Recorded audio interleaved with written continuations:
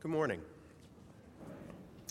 Our Old Testament reading this morning comes from Psalm 72, verses 1 through 7, and then picking up again at verse 10 through 17. Listen now for the word of God. Give the king your justice, O God, and your righteousness to a king's son. May he judge your people with righteousness and your poor with justice. May the mountains yield prosperity for the people and the hills in righteousness. May he defend the cause of the poor of the people, give deliverance to the needy, and crush the oppressor. May he live while the sun endures and as long as the moon throughout the generations.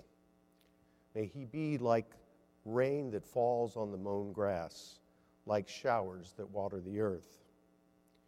In his days may righteousness flourish and peace abound until the moon is no more. Picking up at verse 10.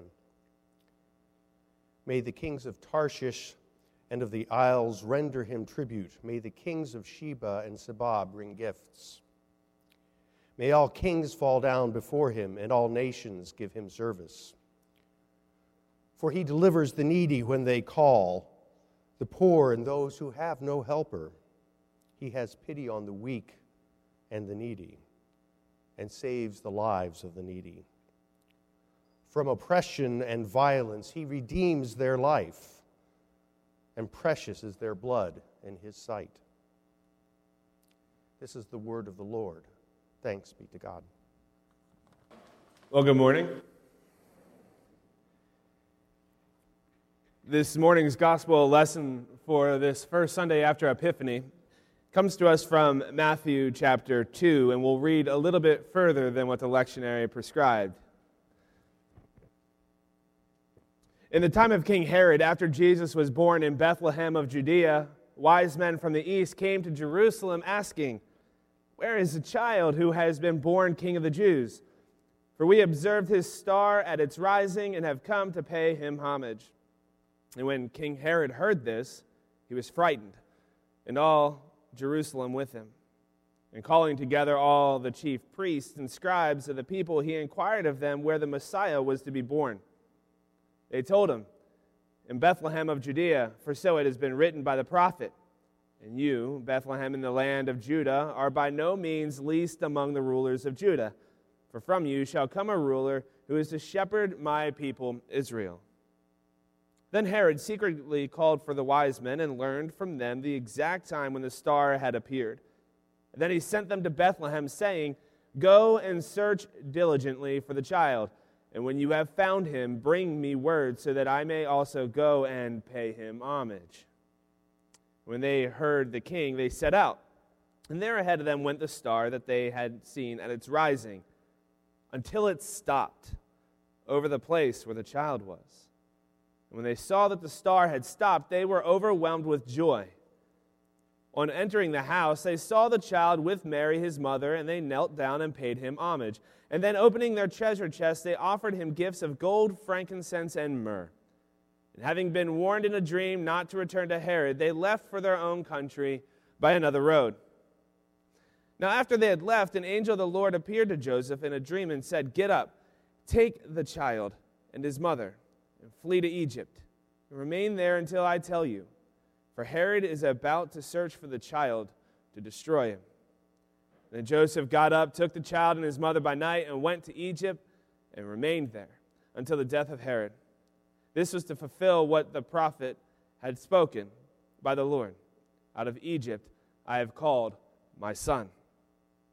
When Herod saw that he had been tricked by the wise men, he was infuriated, and he sent and killed all the children in and around Bethlehem who were 2 years old or under, according to the time that he had learned from the wise men. And then was fulfilled what had been spoken through the prophet Jeremiah. A voice was heard in Ramah, wailing and loud lamentation, Rachel weeping for her children. And she refused to be consoled, because they are no more. When Herod died, an angel of the Lord suddenly appeared in a dream to Joseph in Egypt and said, "Get up, take the child and his mother, and go to the land of Israel, for those who are seeking the child's life are dead." And then Joseph got up, took the child and his mother, and went to the land of Israel. But when he had heard that Archelaus was ruling over Judea in the place of his father Herod, he was afraid to go there. And after being warned in a dream, he went away to the district of Galilee. There he made his home in a town called Nazareth, so that what had been spoken through the prophets might be fulfilled. He will be called a Nazarene. This is the word of the Lord. Thanks be to God.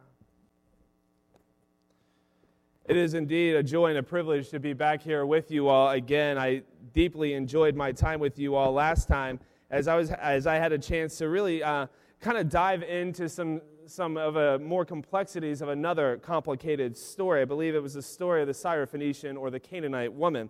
I was told that was a little bit of a lighter service given that it was the summer, but this cold weather did not deter you. So I'm very privileged and grateful to see you all here on this brisk, cold morning.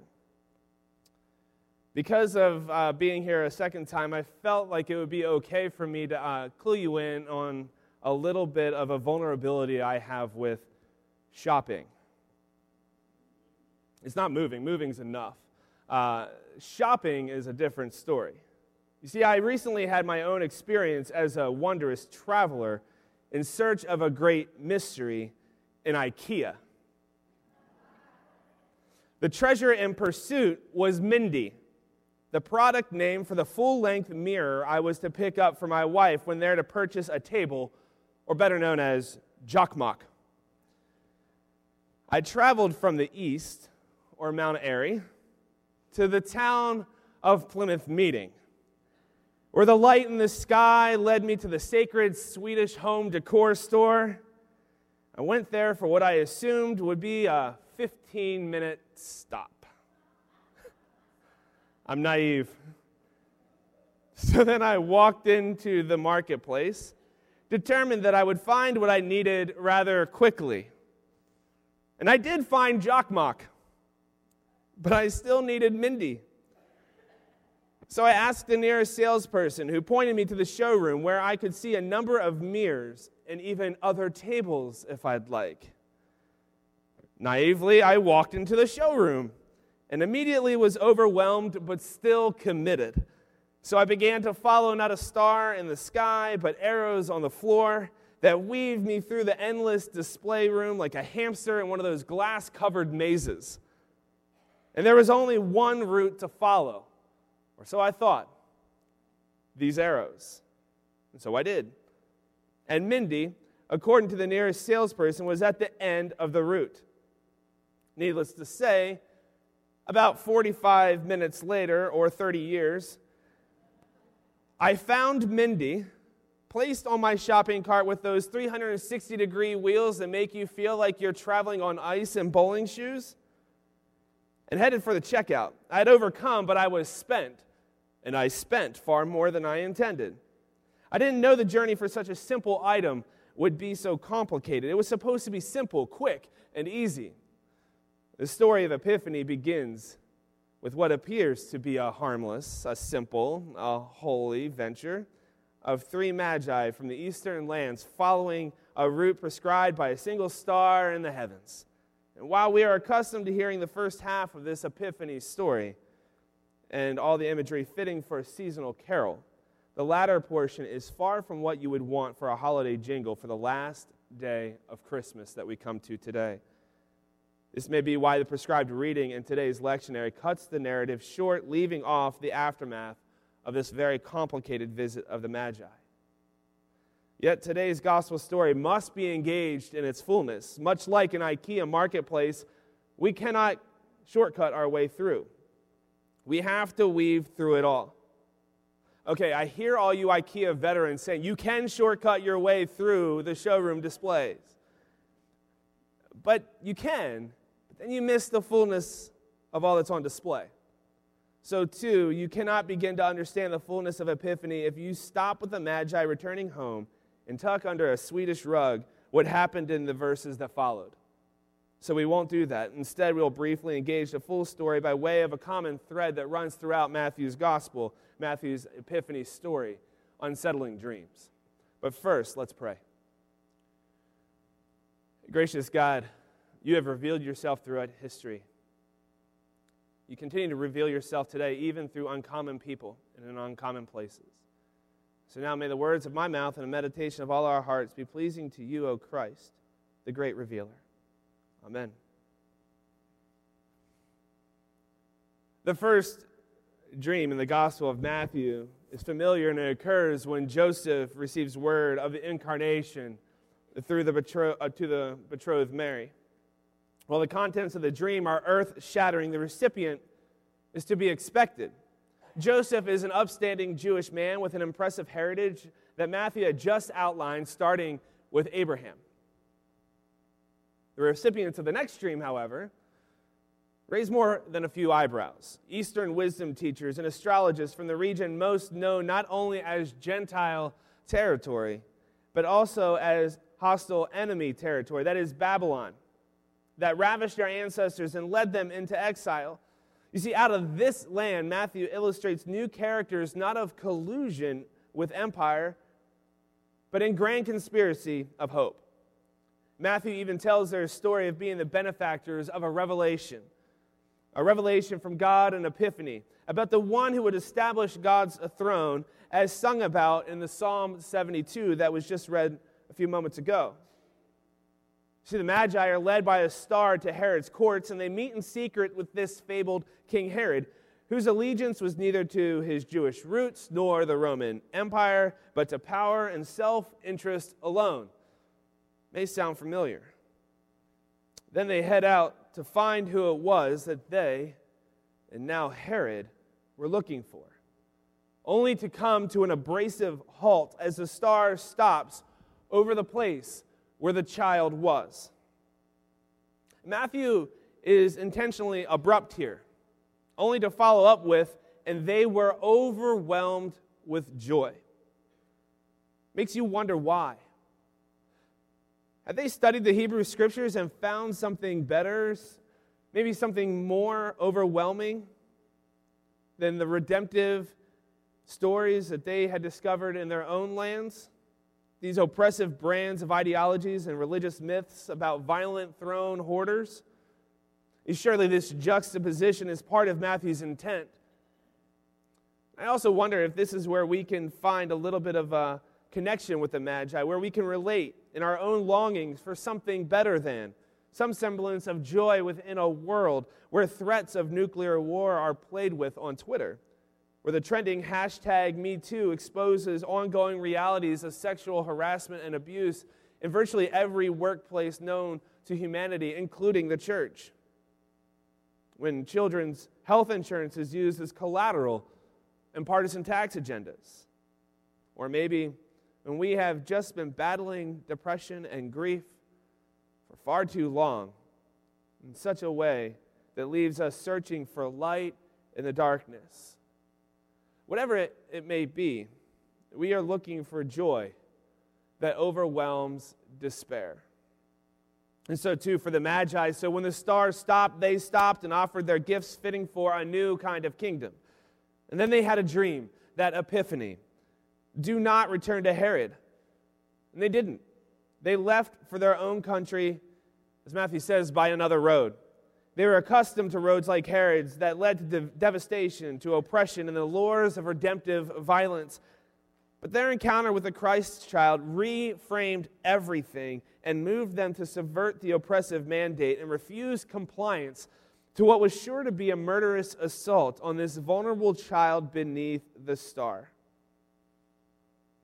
Friends, this is the first good word for us this morning. That in this Christ child we find joy beyond mere sentimentality that overwhelms despair and nudges us to take alternative roads of non-compliance to cultural narratives and powers that be whenever they threaten the well-being of those most vulnerable to systems of oppression, injustice, exploitation, and violence. Wherever you are on the socio-political spectrum, there's no denying that we live in important times when our allegiance is tested, our discipleship challenged, and our understanding of what it means to be God's people in the world is stretched. And while there are sure reasons to despair, there are even more reasons to be overwhelmed by joy as we see evidence of people both inside the church and beyond taking these alternative routes other than those fueled by bigotry, sustained by privilege, and manifested in pervasive poverty, racism, violence, and negligence of those most vulnerable in our neighborhoods, nations, and larger world. Whether it is a presbytery raising nearly $400,000 to leverage education of children to disrupt a school-to-prison pipeline, to work towards restorative justice, or churches like yours who continue to partner, as Carrie affirmed with me this morning, Bart Elementary School, to empower young peacemakers in your community. New roads here are being carved. There are churches also, ministers and community organizers who have also housed refugees, linked arms with and provided sanctuary for immigrants, hosted art festivals to raise awareness about local gun violence. And again, your church, as you heard this morning, is committed to reading Waking Up White and hosting an author talkback open to the community as you consider how to dismantle systemic racism. Here again, new roads of resistance are carved. Friends, the revelation of this Christ child begs the same question today as it did 2 millennia ago. Will we follow the road that leads to power and privilege? Or will we follow this overwhelming joy on alternative routes of love, justice, and equality for all of God's children? But there is still more to this story.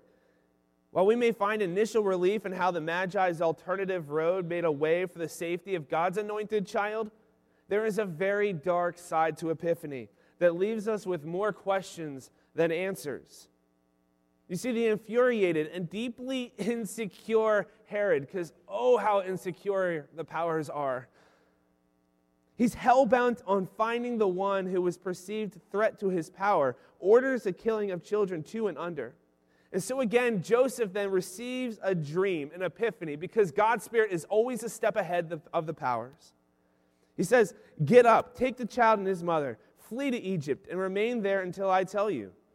And in an intra-biblical allusion to the Exodus where Herod is cast as a new kind of Pharaoh, the Holy Family flees and finds refuge in the land once known for enslaving the Jewish people. The story is so unsettling that, again, the lectionary stops short of it. Most of us hesitate to read to our young children. I do. I even hesitated to read it today.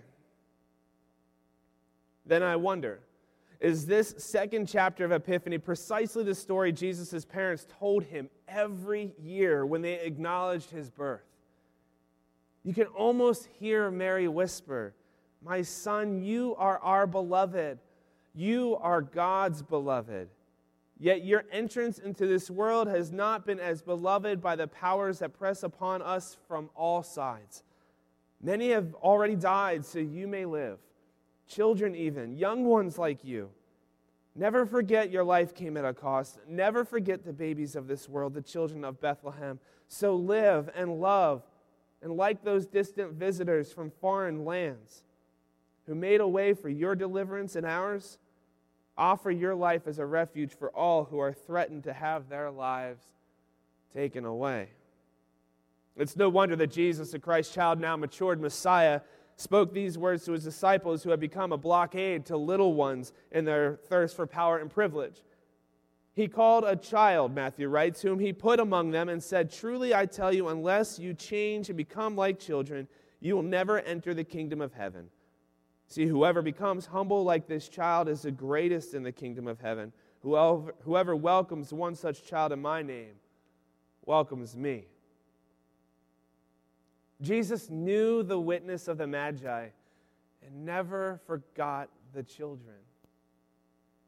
I dare say this is the second gospel message of Epiphany, to hear the cries of children looking for refuge, whether in Pottstown or the Middle East, India, Philadelphia, or modern-day Israel, Palestine. Dare we hear their cries in quest to protect children often burned by the negligence of adults and the powers that be.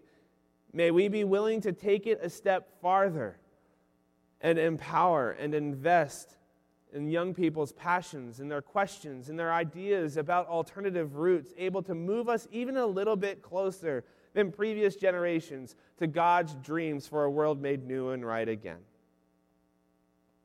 One of the most binged shows on Netflix, quite a segue, is Stranger Things. Any fans? There's a few. Catch up with it. I'm in the middle of season 2, so hold your spoilers. But it dawned on me, the entirety of this show hinges on the willingness of adults to listen to children caught in a nightmarish upside down and related monsters that were released and unleashed by the foolishness and irresponsibility of adults. In Stranger Things, children and youth are both the vulnerable victims and the heroic protagonists. Some of the most beautiful scenes are when the adult characters have their own epiphanies that affirm what young people have already told them about what is really going on just beneath the surface of the world that they thought they knew so well. Friends, if we are to live into our agency as disciples of Jesus, like the Magi, we must always be on the side of children and youth who are frequently both vulnerable victims and heroic protagonists, leaders of faithful resistance against the strange and monstrous powers that threaten their present and future well-being that is so bound to ours. And this congregation does this so well, which warms my heart as someone who served in youth ministry for the better part of 13 years. All this leads to the final dream of today's story. Again, given to Joseph. Get up. Actually, both the original Greek and the new revised Hamilton the musical version reads it this way: rise up, wise up. Take the child and his mother and go to Israel, for those who are seeking the child's life are dead. So that is what they do as the Magi return to their own land, leaving us to wonder about the new stories they told as fresh evangelists to the gospel in the farther parts of the Eastern world. But then Mary and Joseph and the Christ child return as well to their familiar lands, albeit not in Bethlehem, but Galilee and the marginalized town of Nazareth. And what is most compelling about the final chapter of Epiphany is that it ends neither with fight nor flight, death nor despair, rather return. God's story has always been about return. Dare I say resurrection, when all will be made new and right again. Because life and homecoming are the promised finish line to what Julia Esquivel, an exiled Guatemalan poet who wrote in the wake of genocide in the middle portion of the 20th century, it's what she refers to as a marathon of hope. This marathon runs along the margins and often neglected corners of our world. And this is today's final good word of Epiphany. The fullness of God's revelation, it's encountered when God's people return to and make their home along the margins of our neighborhoods to live into God's restoration and wholeness, love and justice that is especially for our most vulnerable neighbors near and far. So what does that look like for this congregation? Where and alongside whom may God be awakening you to run this marathon of hope? Where might you personally see God's star hovering and then stopping? These are Epiphany questions worth asking. Well, friends, you made it. The fullness of the Epiphany story. And in journeying through this story, we have been assured by the Magi that when we encounter the Christ child, we will find a joy that overwhelms even the darkest of despair and nudges us towards alternative roads of resistance to narratives and power structures that infringe on all who bear the image of God. We have been reminded of our call to hear the cries of and provide refuge for the youngest among us, even to empower their voices as they lead us in alternative routes towards God's justice and peace. And finally, we have discovered again that God's story hinges on a return to and make our home among the margins where we embody the hope we find in Jesus Christ alongside our more vulnerable neighbors near and far.